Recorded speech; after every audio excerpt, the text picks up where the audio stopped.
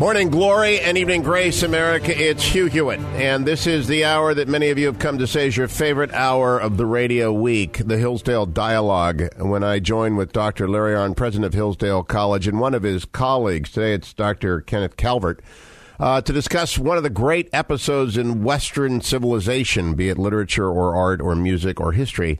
But today they're both back, and we began a study of the early Christian years last week, and we're going to pick that up in a second. But this is a time of anniversary, Drs. Arnn and Calvert. The 50th anniversary of the March on Washington was last week on September 10th. It's the 200th anniversary of the Battle of Lake Erie. It is the first anniversary of the massacre in Benghazi, and, of course, a dozen years since the massacre of 9/11. But today, September the 6th, is the 70th anniversary of the visit of a great man to a great university.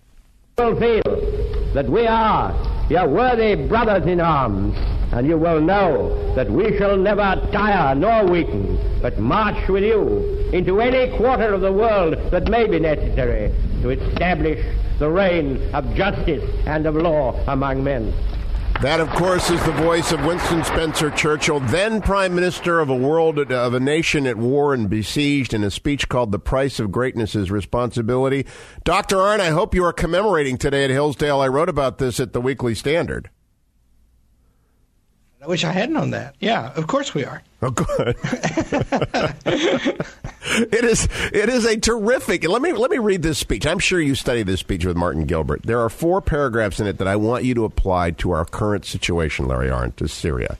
They read, "Twice in my lifetime," Winston Churchill said in Sanders Theater 70 years ago today, "the long arm of destiny has reached across the ocean and involved the entire life and manhood of the United States in a deadly struggle.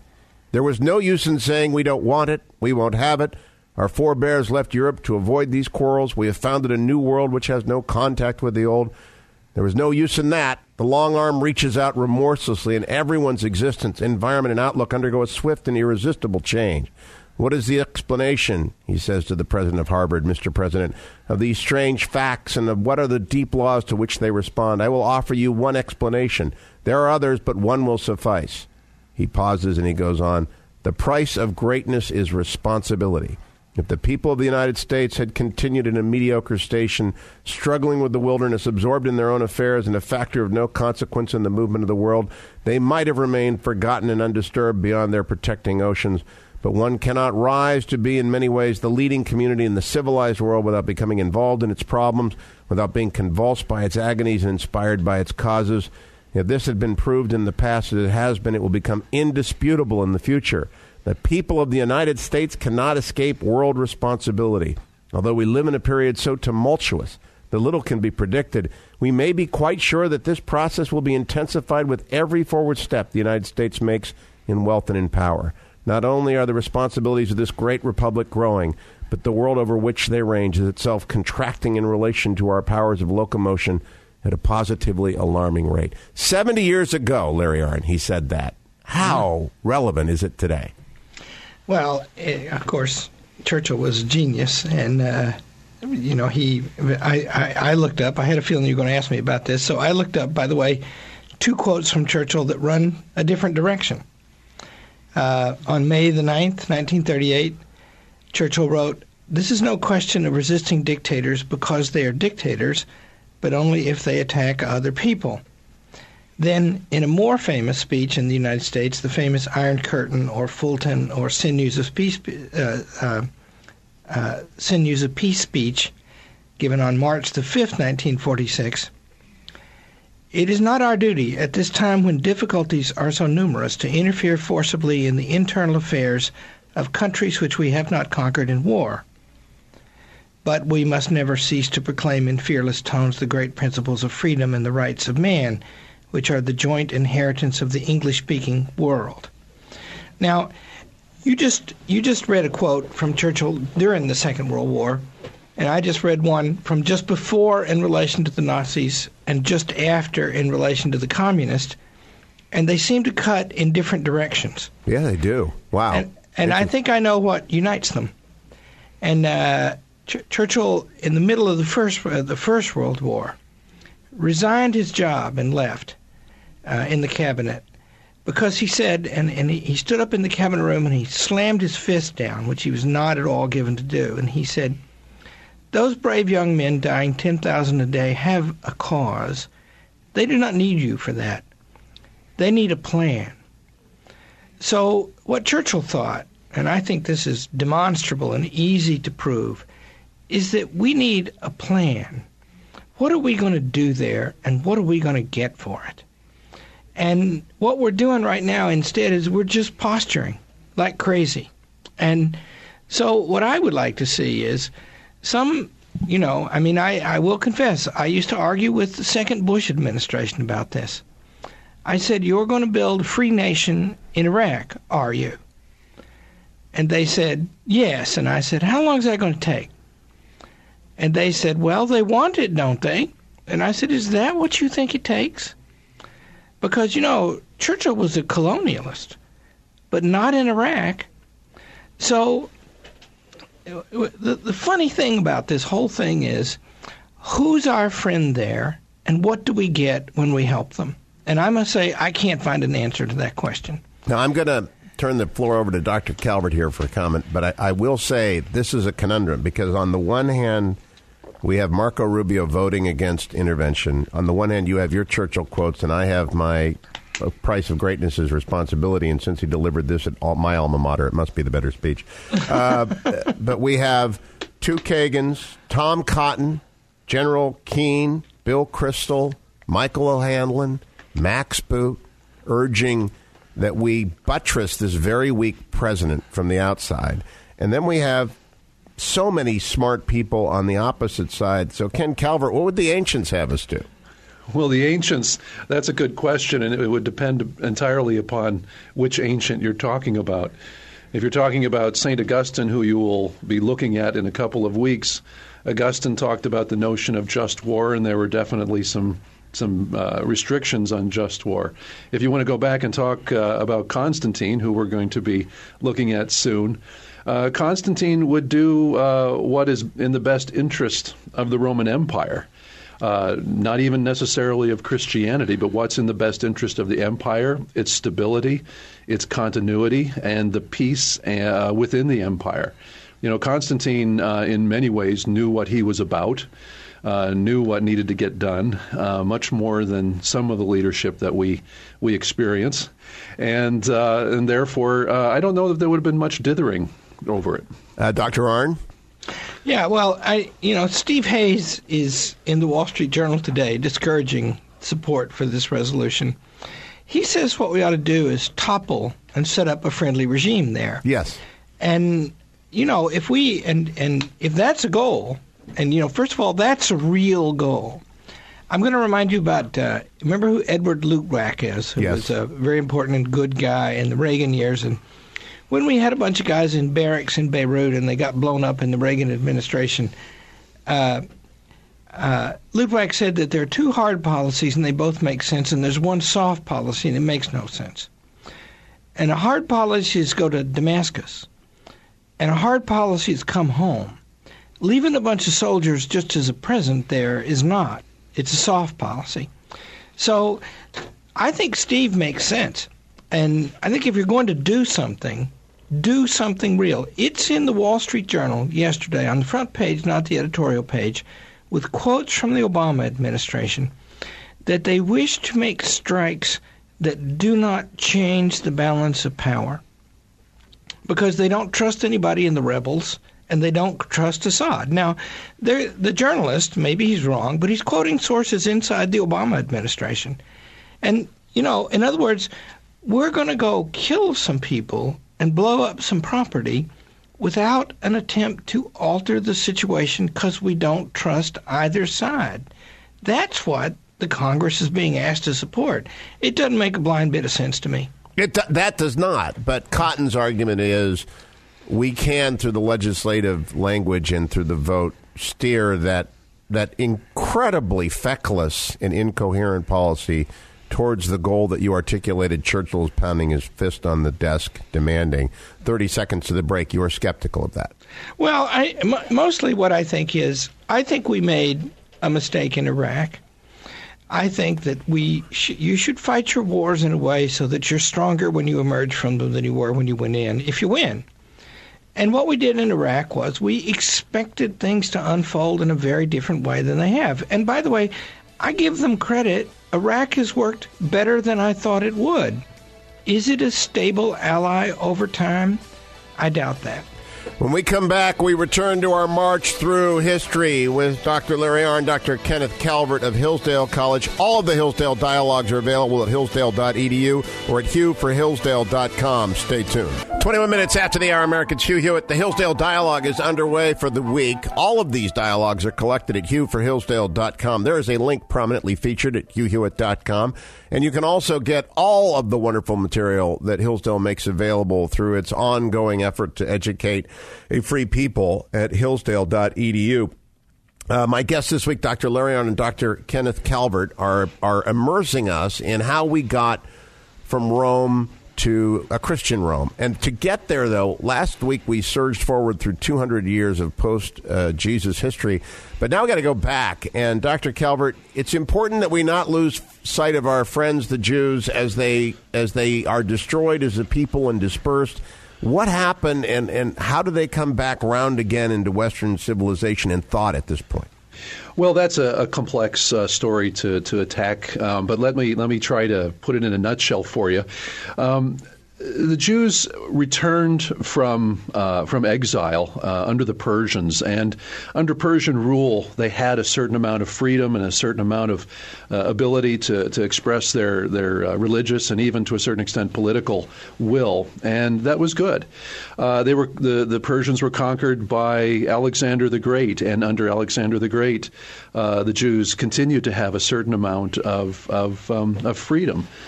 They had an independent kingdom for a time, from 165 to 63. It was the last independent Jewish kingdom in the Holy Land until 1948. And so you see they have this, and then they came under the Roman rule in the 60s BC. So you see they have this experience during that time of being a people under polytheistic, under pagan rule, a people who worshipped one God, were monotheists, worshiping one God. And that experience forged for Judaism a kind of sense of living in a foreign land, along with their exiles earlier in the Old Testament, in the Hebrew Scriptures. But under these foreign rulers, they had this experience of living under polytheistic or foreign rule. Eventually, they rebelled twice against the Roman Empire, and they were dispersed. They dispersed into the Roman Empire, into Europe, as far east as India, into Africa. And this idea of a diaspora became a very strong part of the Jewish experience. And certainly in Europe, they met some persecution there. And so this idea of a people living among other people in other nations was very much a part of the Jewish experience, at least until Zionism in the 1940s, when they established a new state. Now, we are, of course, in the middle of the High Holy Days, and yes. it's the Sabbath. And Dr. Arnn, I'm sure you've got lots of students at Hillsdale observing these High Holy Days. But what does this diaspora do to the West? I mean, I've got some obvious answers. It sets up many dramas and many intellectuals and many different incredible stories of redemption. But it's unique in human history. That's right. And you have to go back to the difference between the Jewish and the Christian faith with the ancient faiths of the ancient cities, because the Jewish is the first. After Alexander sacked and destroyed Thebes was gone, and its gods were gone, and its people they're not Thebans anymore. But the Jews were stubborn, and they had a God who said he was everybody's God. And never mind that his place, he had been a God who'd been mobile anyway.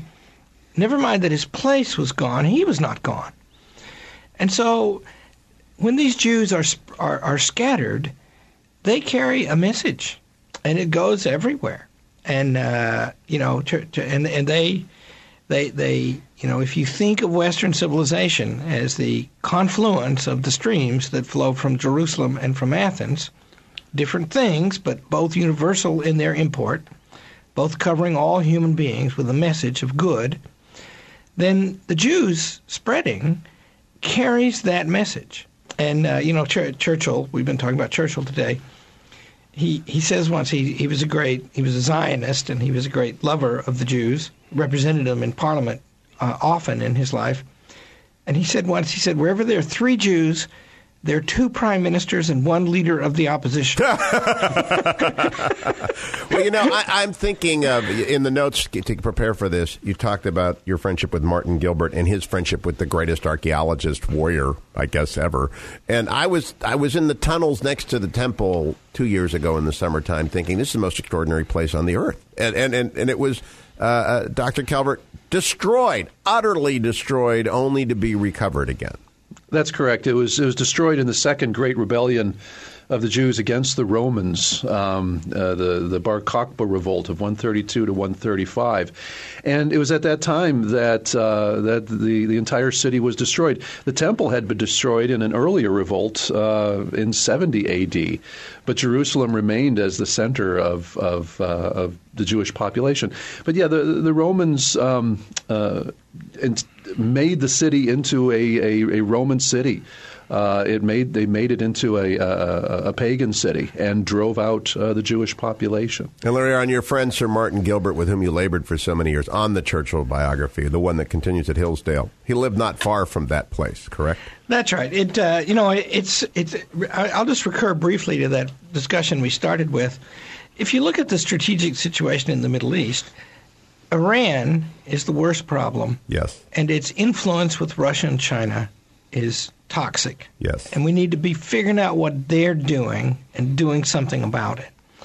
But the great hope in the region is the free country in the region, the country where an Arab, for example, can vote freely, write what he wants in the paper, serve in parliament, dissent from the government, hold property securely, have a trial by jury. And that country is called Israel. Mm-hmm. And this Israel that we're dealing with, modern Israel, which I happen to have spent a lot of time there with Martin Gilbert back in the 70s when I was young, it's a very extraordinary place because it's, one of the oldest scenes of Western civilization, and there are walls that are part of the old city wall that reach back to the time of King David. And Martin Gilbert happens to have a flat. Well, he doesn't anymore, but he did back then have a flat that's across the hill, across the wall from the old city of Jerusalem, and you could stand on his porch and look at all of that. And, modern Israel, when we think about these wars that we're in right now, think about how modern Israel got founded. Because this guy, Yigael Yadin, who was the excavator of the Dead Sea Scrolls and of Masada, a great scene of action in this Jewish revolt down by the Dead Sea, one of the greatest archaeologists in the world, was also a military commander in the 1948 war, where Israel won its independence, sort of on a shoestring and baling wire basis. And then he was the commander in 1967 that took the old city of Jerusalem from the Jordanians. And one night he came over to dinner at Martin Gilbert's house. At that moment, he was the acting prime minister of the country. And we were sitting in a place where his troops had gone over in that battle. And that means it's a small country, and a few guys did a lot of really great things. When we come back, we're going to talk about those few guys, those great things, and how Judaism impacted the West. The Hillsdale Dialogue is underway. All of them are linked at HughHewitt.com. Stay with us. 34 minutes after the hour mark, it's Hugh Hewitt talking with Dr. Larry Arnn of Hillsdale College, his colleague Dr. Kenneth Calvert, also on the faculty of Hillsdale College, in this week's Hillsdale Dialogue, which is really quite the mosaic of the pressing and immediate and the ancient and immediate. And Dr. Calvert, we were talking about at the beginning of the show, the region and how it's aflame. And, of course, that's not any different. Larry Arnn just mentioned Masada, where I've been. It's really one of the more extraordinary places as well. But it is a region that has never not been riven by wars and terrible, terrible things. Any reason to think that will ever be other? Well, that's a good question. a place of conflict for centuries all through the ancient world, because not necessarily because of its resources, but because of its strategic location. It's located there in the ancient Near East on the Mediterranean Sea, and it's the place where the highways to Africa and to Egypt pass through. So it's not so much its resources as its strategic location, and everyone wanted to control it. Babylonians, Persians, Romans, you name it, the Byzantines, and later even the Arabs when they emerged out of the Arabian Peninsula.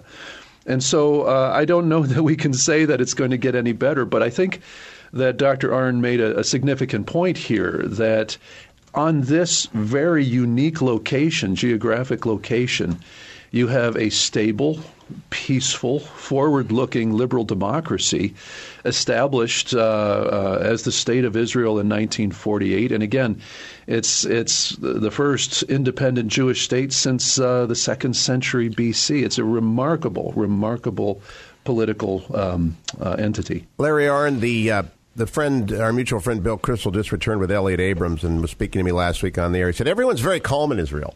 And I think it's because of people like Yadin, and I loved your story about wandering around the city and showing up for dinner at Martin Gilbert, and in walks the acting prime minister of Israel, and just defying everything and having won all these battles. They really don't get flustered. Mm. You know, that's they're very tough people, and thank God for them. You know, I'm looking at a map right now. I was inspired to go look by what Ken just said. If you look at the map of that area where the Mediterranean, the eastern edge of the Mediterranean, that's where Napoleon and the Tsar fell out, where their compromise couldn't work anymore, because it's the crossroads of Asia, Europe, and Africa. And if you look at those countries there right now, and see, this is the way we should be talking about this thing, right? We know that Assad is a murderer. The question is, did he use chemical weapons, and is that the trigger, or are we thinking about how we win in the long term? Because north of Syria is Turkey, and that's an old friend of ours that's become shaky. And south and west of Syria is Israel, and Egypt is in turmoil, right? We should be looking at all of this to make the best plan we can around the people who are the best friends we have, and that starts with Israel. And instead, it's a lot of moral posturing, specifically without a plan, and maneuvering for political advantage. Now, I've been telling everyone all week, and I have it in my hand again, the new Foreign Affairs, Who is Khamenei, the Mind of Iran's Supreme Leader, by Akbar Ganji, who spent a half dozen years in Iran's worst prisons. And Michael O'Hanlon, who is very slow to say such a thing, just said flat out, this is an evil regime in Iran. And that's really... Assad's just an extension of Iran, and Hezbollah is just an extension of Iran.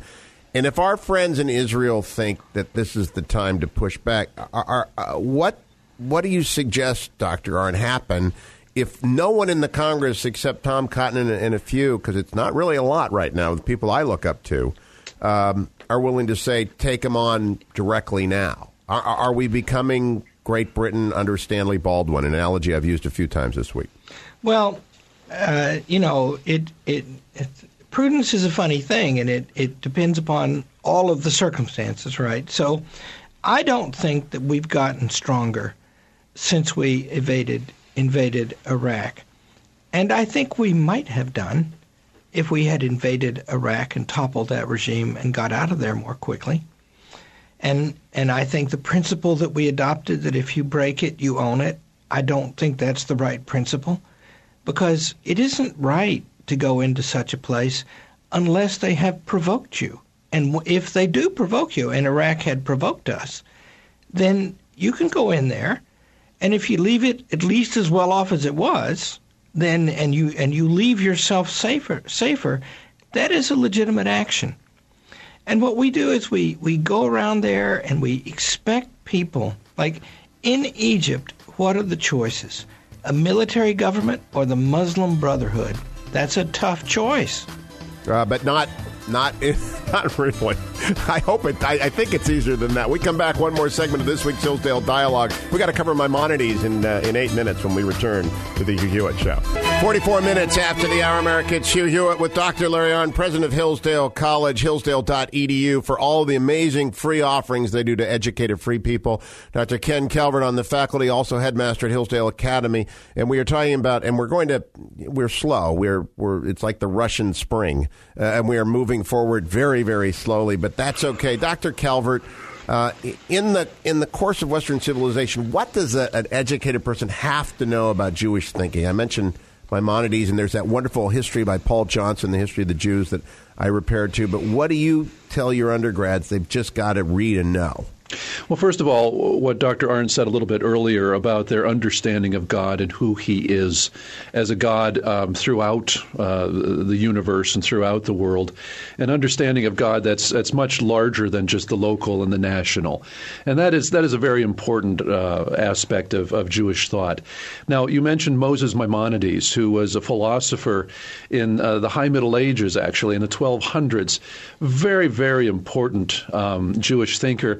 And a thinker during that time when you had some ability among Jews, Christians, and Muslims to sit and to think together and to talk together. It didn't last long, but there was a time in which that could happen. And Moses Maimonides was one of these, really a contemporary or near contemporary with Thomas Aquinas and some others of the age, and really bringing together Aristotelian thought, bringing together much of what had been preserved from the old Greco-Roman period and was now coming back into Europe and being revived. Much of that because of Christian study, because of Muslim study, and because of people like Moses Maimonides. Now, Maimonides tried to tackle this whole question of who is God and in relation to the Christians and to the Jews and to the Muslims in a wonderful book called Guide to the Perplexed. And I think we can all, say that we need that kind of book.